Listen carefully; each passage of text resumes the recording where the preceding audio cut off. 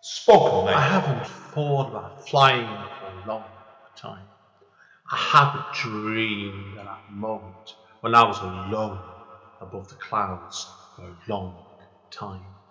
I haven't dreamed of waking up in a room surrounded in blue and green grass for more years than I could dream of remembering. I haven't walked back into the past or scratched on the doors of my origins, where it all came from, since I held up that cape for the last time. Return to Cape Town 10th Year Anniversary Edition is a revised version of Andy N's first poetry book. The book can be purchased from Amazon and it contains numerous additional material. Spoken language. You wake up one morning after not reading a book since your school days and you decide to be a writer, with no good or bad writing to compare against your own. You just know how to write and anyone who tells you otherwise is wrong. Hell, maybe they're jealous of your natural ability to craft a masterpiece. After all, most people need to learn through a combination of books, courses, critical feedback and workshops. Not you though. It's not their fault they don't realise your natural talent, but they soon will. How to Write Wrong is the new book by Amanda Steele. The book, which is an interactive story, gives the reader multiple options throughout its story. The book can be purchased from Amazon. Spoken Thank you language. today for tuning in to Spoken Label. Spoken Label was originally set up at the beginning of 2016 and as of recording has over 200 sessions in our archive. Although the podcast can be heard on Anchor, iTunes, Apple, Spotify, YouTube, and literally 10 or 11 other networks, the full archive can be found at Spoken Label, all one word, spoken label dot bandcamp.com. On Bandcamp, it is set as pay what you want, so you are entitled, if you wish, you can download it or stream it for nothing. But if you throw me a couple of pennies my way, it is always eternally grateful to help me maintain the operating costs and future running costs of this podcast. Enjoy. Spoken language. Hi guys, Andy N, Spoken Label, back in the house.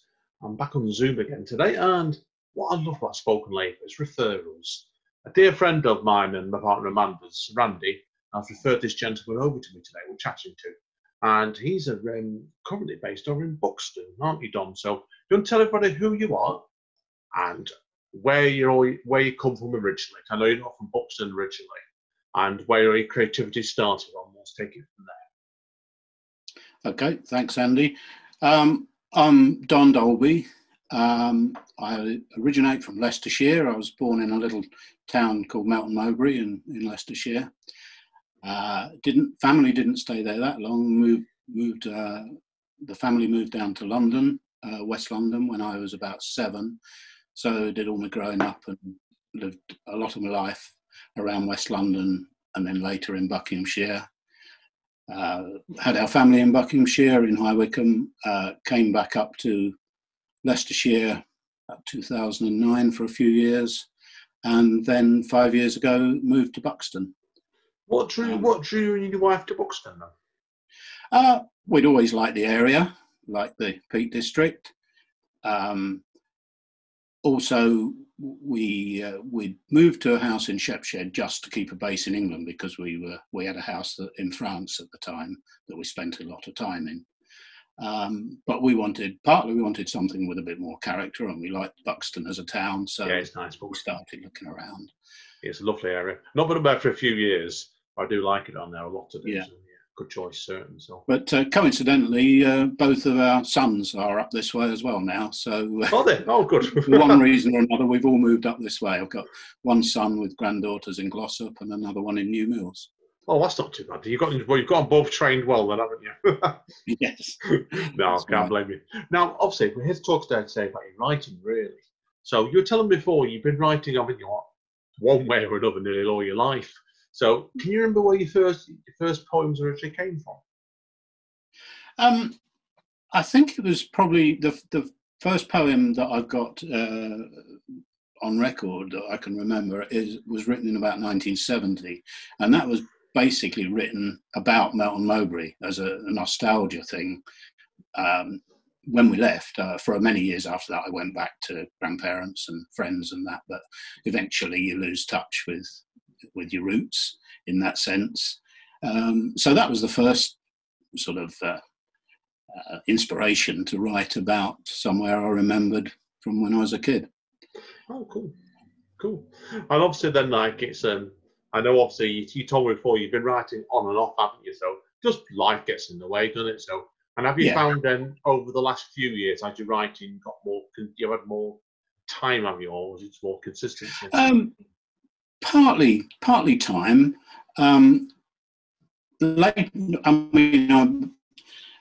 For the first 20 years or so of writing poems on and off, and as I said, I had a few years, spells of a few years where you don't write anything. But a lot of it, as I guess with a lot of poets, came from being able to write things down that you wouldn't necessarily say out loud. So that's perhaps a common theme, but that's where a lot of so a lot of it became sort of personal thoughts and quite sort of personal poems. But then events, writing about events and that, so on. But recently now I'm retired actually from work, so the last few years, so it gives you more time to think about things and write about things. But also I find the going to a regular group, poetry group or different sorts, that also gives you the stimulation to keep trying to write something new. Yeah, it does to me as well. It's also do you think it's also the interaction with writers as well, isn't it? You're in an environment, aren't you, where you feel like it's, I must write something, but I want to go with it like that. Yeah. Yes, definitely. It's and you pick up ideas from other people. I mean, you try and. I've never had any formal tuition in writing. I've just written what I feel. That's the best way. And I like it that way. Yeah, that's right. In fact, I've actually sort of actively shied away from going on creative writing courses for that reason, because I want, I'd rather it just be natural and what I feel at the time. It's ironic. I actually did a degree in creative writing at a university I'm not going to name over 20 years ago. And I learned more from going to, I think, if I'm honest, going to writing groups, actually. Right. So it comes and goes, doesn't it, that way? So yeah, that's right. Now, you told me before, obviously, off mic, that the group in question, obviously, is Buxton Spoken Words.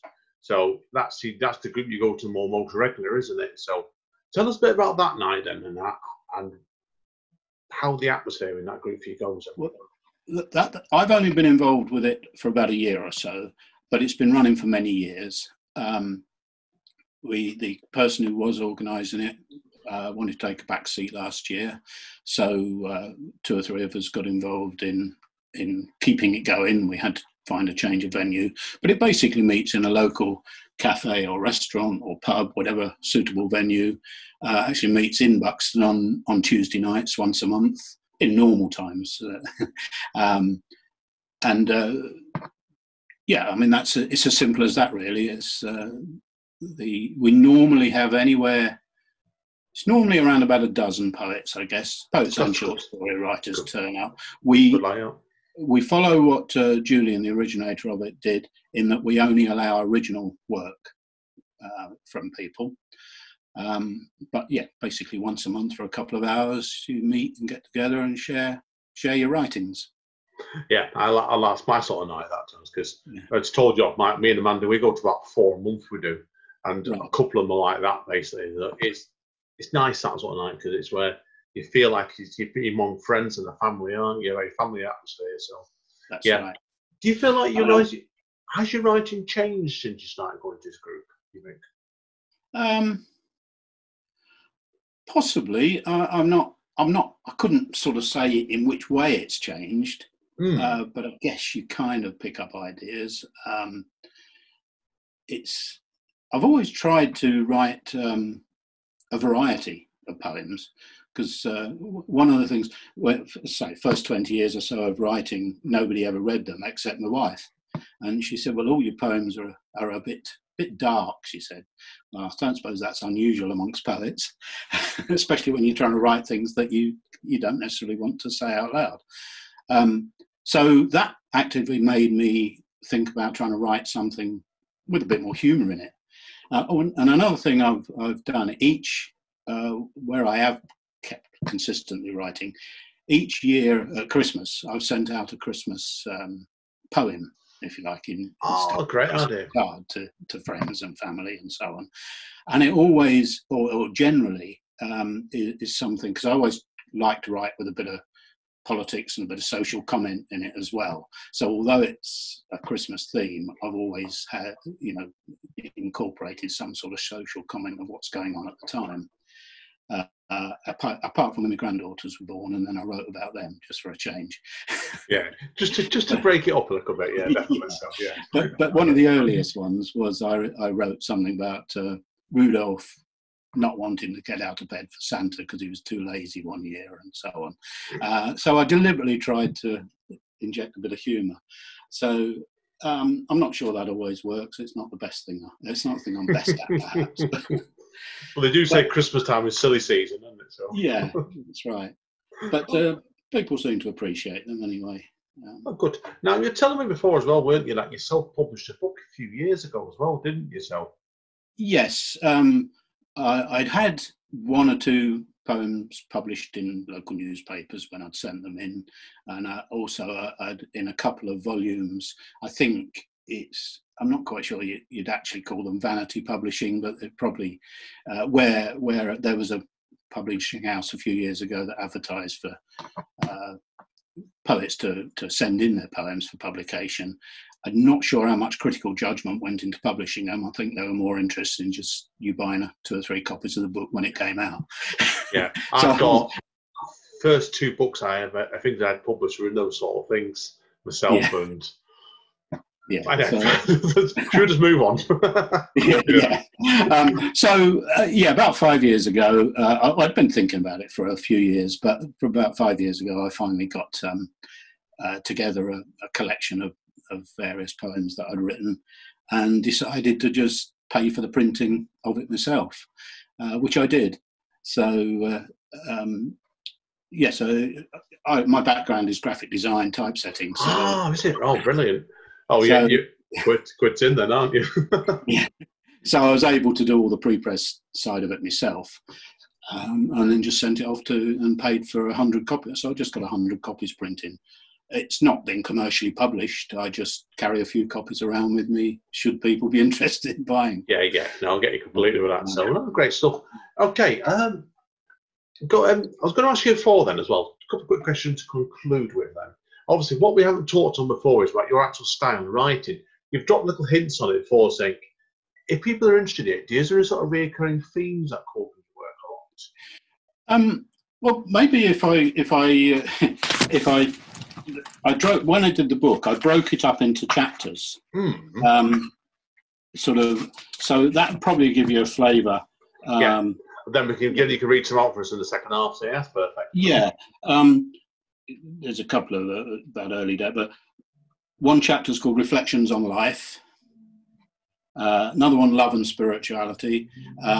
So I like to sometimes write, whether you like to or not, whether I like to or not, sometimes poems just take on their own life. So there's a couple of those sorts of things. I like writing about nature as well. That's another area. I'm about butterflies and birds and so on, and the beauty of nature.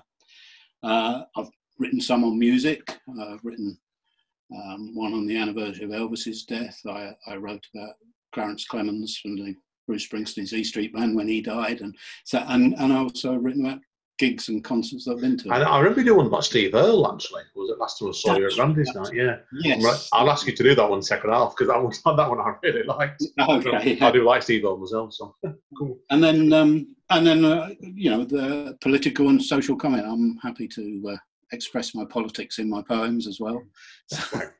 my thought philosophy indeed. So now, obviously, at the moment, I always ask writers to conclude on is I'd like to ask writers what plans that they have going forward for the work. But obviously, we're in lockdown still as of speaking, so it's very hard to judge, isn't it? So I know at the moment you're just going to various couple of Zoom nights at the moment, aren't you? And hopefully in a couple of months' time, you'll be able to get back to your Buxton group then, won't you? It's all been well. Yes, one thing I have done with the Buxton group, because we can't meet at the moment, I haven't organised any Zoom evenings, but I have created a blog, where members of the group can contribute their own poetry. So Great that's idea. something we can develop in the future as well. Yeah, great Keep idea. going in the future.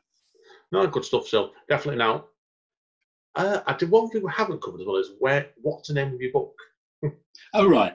We've been talking about it for 5 minutes. Yes, I actually had a title in mind, and I had to actually write a poem to fit the title of the book. And the book is called Can't See the Wood. That's fine. Now, obviously, if people want to get hold of a copy of this publication, they're best doing it directly for yourself, then, aren't they? So, yes, I also have a website with most of my poems sitting on as well. So, okay, what's the website then, Don? It's called www.elusiveillusion.co.uk. That's fine. I'll get it to send that across to me later on. Brilliant. Yes, and I've also created a blog for my own personal poems as well, which also links into the website, which has got more recent poems on it. Great. What's the blog then? The blog is Griffonier, GRI. I'm going to get it to send that to me later. I'm just all right, I'll do that. No, that's a name I made up, Le Griffonier, as a publishing name. As far as I know, it means the scribbler in French. Brilliant. And can you send over to me as well the Buxton link as well, so people can look at that Buxton blog as well? Brilliant. Okay, well that's all my questions at the moment, Don. So I'll take a quick break, everybody. Hang around. When we come back, Don's going to do a couple of poems for us, Don. So are you okay with that? Yep. Yeah. Brilliant. Okay. Hang around and see you all in 2 minutes, guys. Okay. Take care. Spoken Mate. Hi, guys. Okie dokie. Now we're doing the bit of the podcast I always like doing, because I get time to shut up now and we let the writer, everyone hear how good the writer is. Don's brilliant. He really is. So over to you, Don, my friend. Thank you, Andy. First poem I'd like to do is one from about 40 years ago. My dad had moved down to the New Forest, and I wrote it for him because he loved the forest so much. It's called November Forest Frost. The early morning forest glistened in its coat of white, shining frost, sparkling, quiet, hiding all its life. Fox, well-filled, stealthily seeks its warm den. Young rabbit scampers, skates, tumbles down a hole. Deer deep into the trees huddle together, seeking shelter while the dawn brings light. The sun shines in, still cold, but what magic it betrays. Webs of spiders, silken threads, moistened, brightened, jeweled in the rays of golden wonder coming from afar, to give the icy crust an illuminating glow, crowning the glory of the morn. Gaining warmth, the sun climbs high, slowly melting away the earth's white coat. Thus revealed are greens and browns, scattering the six-legged miracles of many hues, rushing, pushing, swarming over the ground. Teeming food for hedgehog, badger, abundantly abound. The day is short and dusk comes early, casting a misty grey cloak, descending low, hiding blackbirds roosting deep in the dense hedgerow. Darkness hastens, coldness grows. Forest prepares to don again its cloak of white. That's beautiful. Really, really evocative there, Don, that one. I'll be honest with you, the very piece I wrote 20 years ago, I'd be embarrassed to read them out now, kind of how bad they were. But that stood up really well. Really beautiful piece, that one. So some of them are like that. Do you find when you're looking back at some of your early pieces, do you cringe at them sometimes, do you? I don't think I actually cringe. I mean, some you realise could be better, and some you wonder what you're doing. Yes, but generally, I quite like most of what I've written.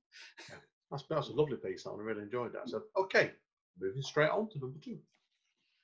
Okay, the next one is simply called "Can You," and it's one of those poems that even perhaps the poet doesn't realise what it's about. Oh. Always one of those ones that sneaked up on you, then, nicely, is it? Yes, words just came out. And yeah, I do them as well.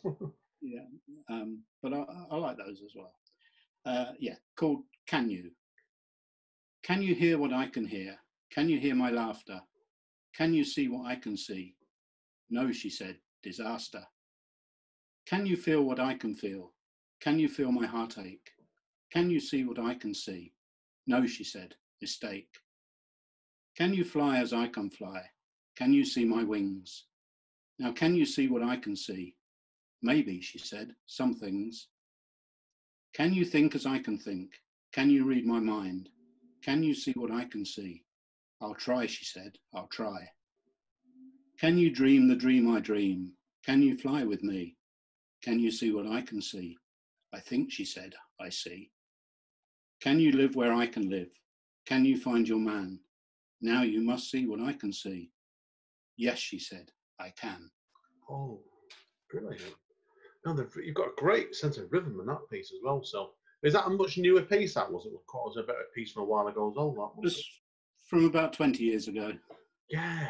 So I love the rhythm and that. It's crazy tight. No, excellent stuff. Really, really. What you done? Well, what I like what your words done, and I've heard this in the few times I've met you as well, is the fact there's no unnecessary words in your writing, and that's just plain simply good writing. So that was exceptional. Right. Thank you. Okay, your third piece, then, please. Okay. Well, this is the one I wrote. I've always been a rock and blues, rock and roll fan, and one of my heroes, or one of my favourite artists, is Steve Earle. And I had a friend who was a big fan, and he'd never seen him on stage.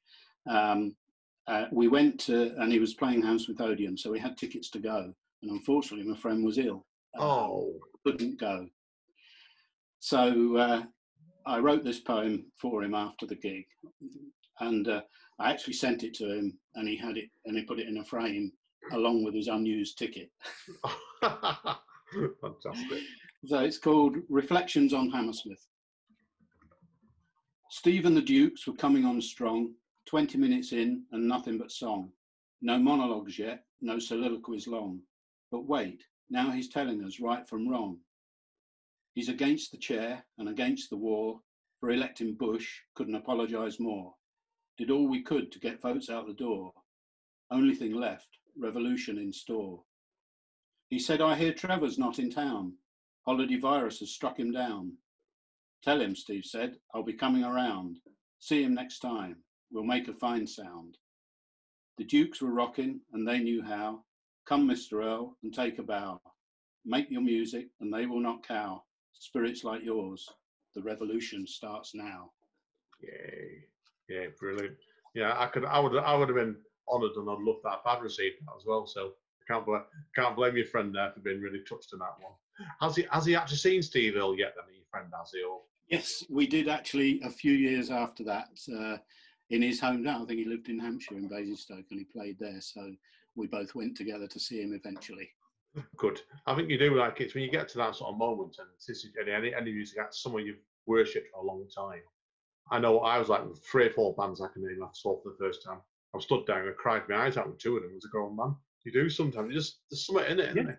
Yes, it's the emotion of it, and that's why we love the music and the poems, and yeah, it's yeah, perfect. If it moves you, that's good. Yeah, that's definitely the right way, of course. So yeah, okay, on to your fourth piece now, then, John. Okay, this is one from about 15 years ago when a little bit political, this one, but when the government was of the time was introducing more and more anti-terror laws and not imprisoning people, but putting people under house arrest for without going through the due court process. And it's based on the line of, well, if you've got nothing to hide, you've got nothing to fear. It's called Nothing. Don't be afraid if you've nothing to hide, nothing to fear if you're on the right side. Don't tell me that my protest is wrong, nothing to fear if I sing the right song. Unfurl your banner, just don't do it here. Nothing to hide, you've got nothing to fear. Raise your voice, you have freedom to speak, but not if your words defend the poor and the weak. March to the door of democracy's pride, nothing to fear if you've nothing to hide. Grow a long beard, speak Irish for sure, have a dark skin, wear a turban or more. but if you've nothing to fear, if you've nothing to hide. Defend your rights, but you know the score. Stray just too close and you're pinned to the floor. Innocent, you claim. Prove it, they say. All of your rights they've taken away. Battles were fought by our forebears with pride. Freedoms have gone, but we have nothing to hide. Our government's shame with no sign of a tear. The terrorists' gain of all we hold dear. But if you've nothing to hide, you have nothing to fear. Yeah, I like the repetition in that. Was that quite a difficult piece to write, that one, was it? Because all it's a repetition and the rhythm in it, so. Yeah, I somebody asked me the other day about, we're talking about rewriting and going back and playing about with poems after you've written them. I've always tended to do a lot of thinking about the theme I want to write about. But once I actually start to put it on paper, it almost comes in one go. Oh, that's good going, that. And that's just, I rarely go back and rewrite. Yeah. I'm the way around. Because I've just gone reissued my first book from 10 years ago. Yeah. And I'd got to the 10-year anniversary and I thought, I'll reissue it. But then I'd look at it and I thought, oh, good grief. I thought, no, I can't have that. And I was just ended up being very sensitive on it, shall we say, right? Give it a new lick of paint thing. I think sometimes you need to, depending on yours and writer. For good stuff, anyhow. Okay, on to the grand finale now, Don. Yes, well, this is a fairly personal poem, which I wrote last year on the anniversary of D-Day, or around the anniversary of D-Day, because my dad was a D-Day veteran. He went up the beaches on D-Day, and he died 30 odd years ago now, but obviously he came through the war, otherwise I wouldn't be here. But so this is a personal poem about his experience then. It's called 18 years, 10 months and 19 days. 18 years, 10 months and 19 days. My dad, on a bloody beach, bullets flying, shells crashing, comrades falling all around. My dad was 18 years, 10 months and 19 days old when he landed on Sword, or maybe on Gold. But still the bullets flew, and still his comrades fell, alongside this brave and frightened lad. I cannot imagine, I cannot comprehend the hell he must have seen, the blood, the bodies, the bits of flesh and pieces of brain. Their bravery meant it was not in vain. What were you doing when you were 18 years, 10 months and 19 days old? What was I doing when I was 18 years, 10 months and 19 days old? I know what I was not doing. I was not putting my life on the line to keep our country free. But my dad was, and he came back, fortunately for me. Like many, he did not say much, and I didn't ask enough while he was still here with me. He told some stories. He told of a spent bullet nestling in his tunic. He told of comrades falling to either side. But most of what he felt, most of what he saw, most of those horrors could never be told, and he was only 18 years, 10 months and 19 days old. Perfect. Now, I can well relate to that one, and I'll tell you why in a minute. Off mic, brilliant. Okay. Great way that done, because I think what you've done is you've given us some of your older pieces, but to finish off with a real up-to-date piece, a good way of bringing things full circle. That was tremendous. Thank you for that. Really touched me that, did I? I don't say that often. Well, I hope that's sort of given a bit of variety. Yeah, it's perfect. So, right, hang around, Dean. Quite early off mic, but it's been brilliant. Thank you today, Don. Really, real pleasure. I've really enjoyed it. So, a pleasure doing it. As always, guys, we're in uncertain times at the moment, so look after yourselves, and thank you again for listening. Stay safe, and if possible, stay sane. And this is Andy N, signing out.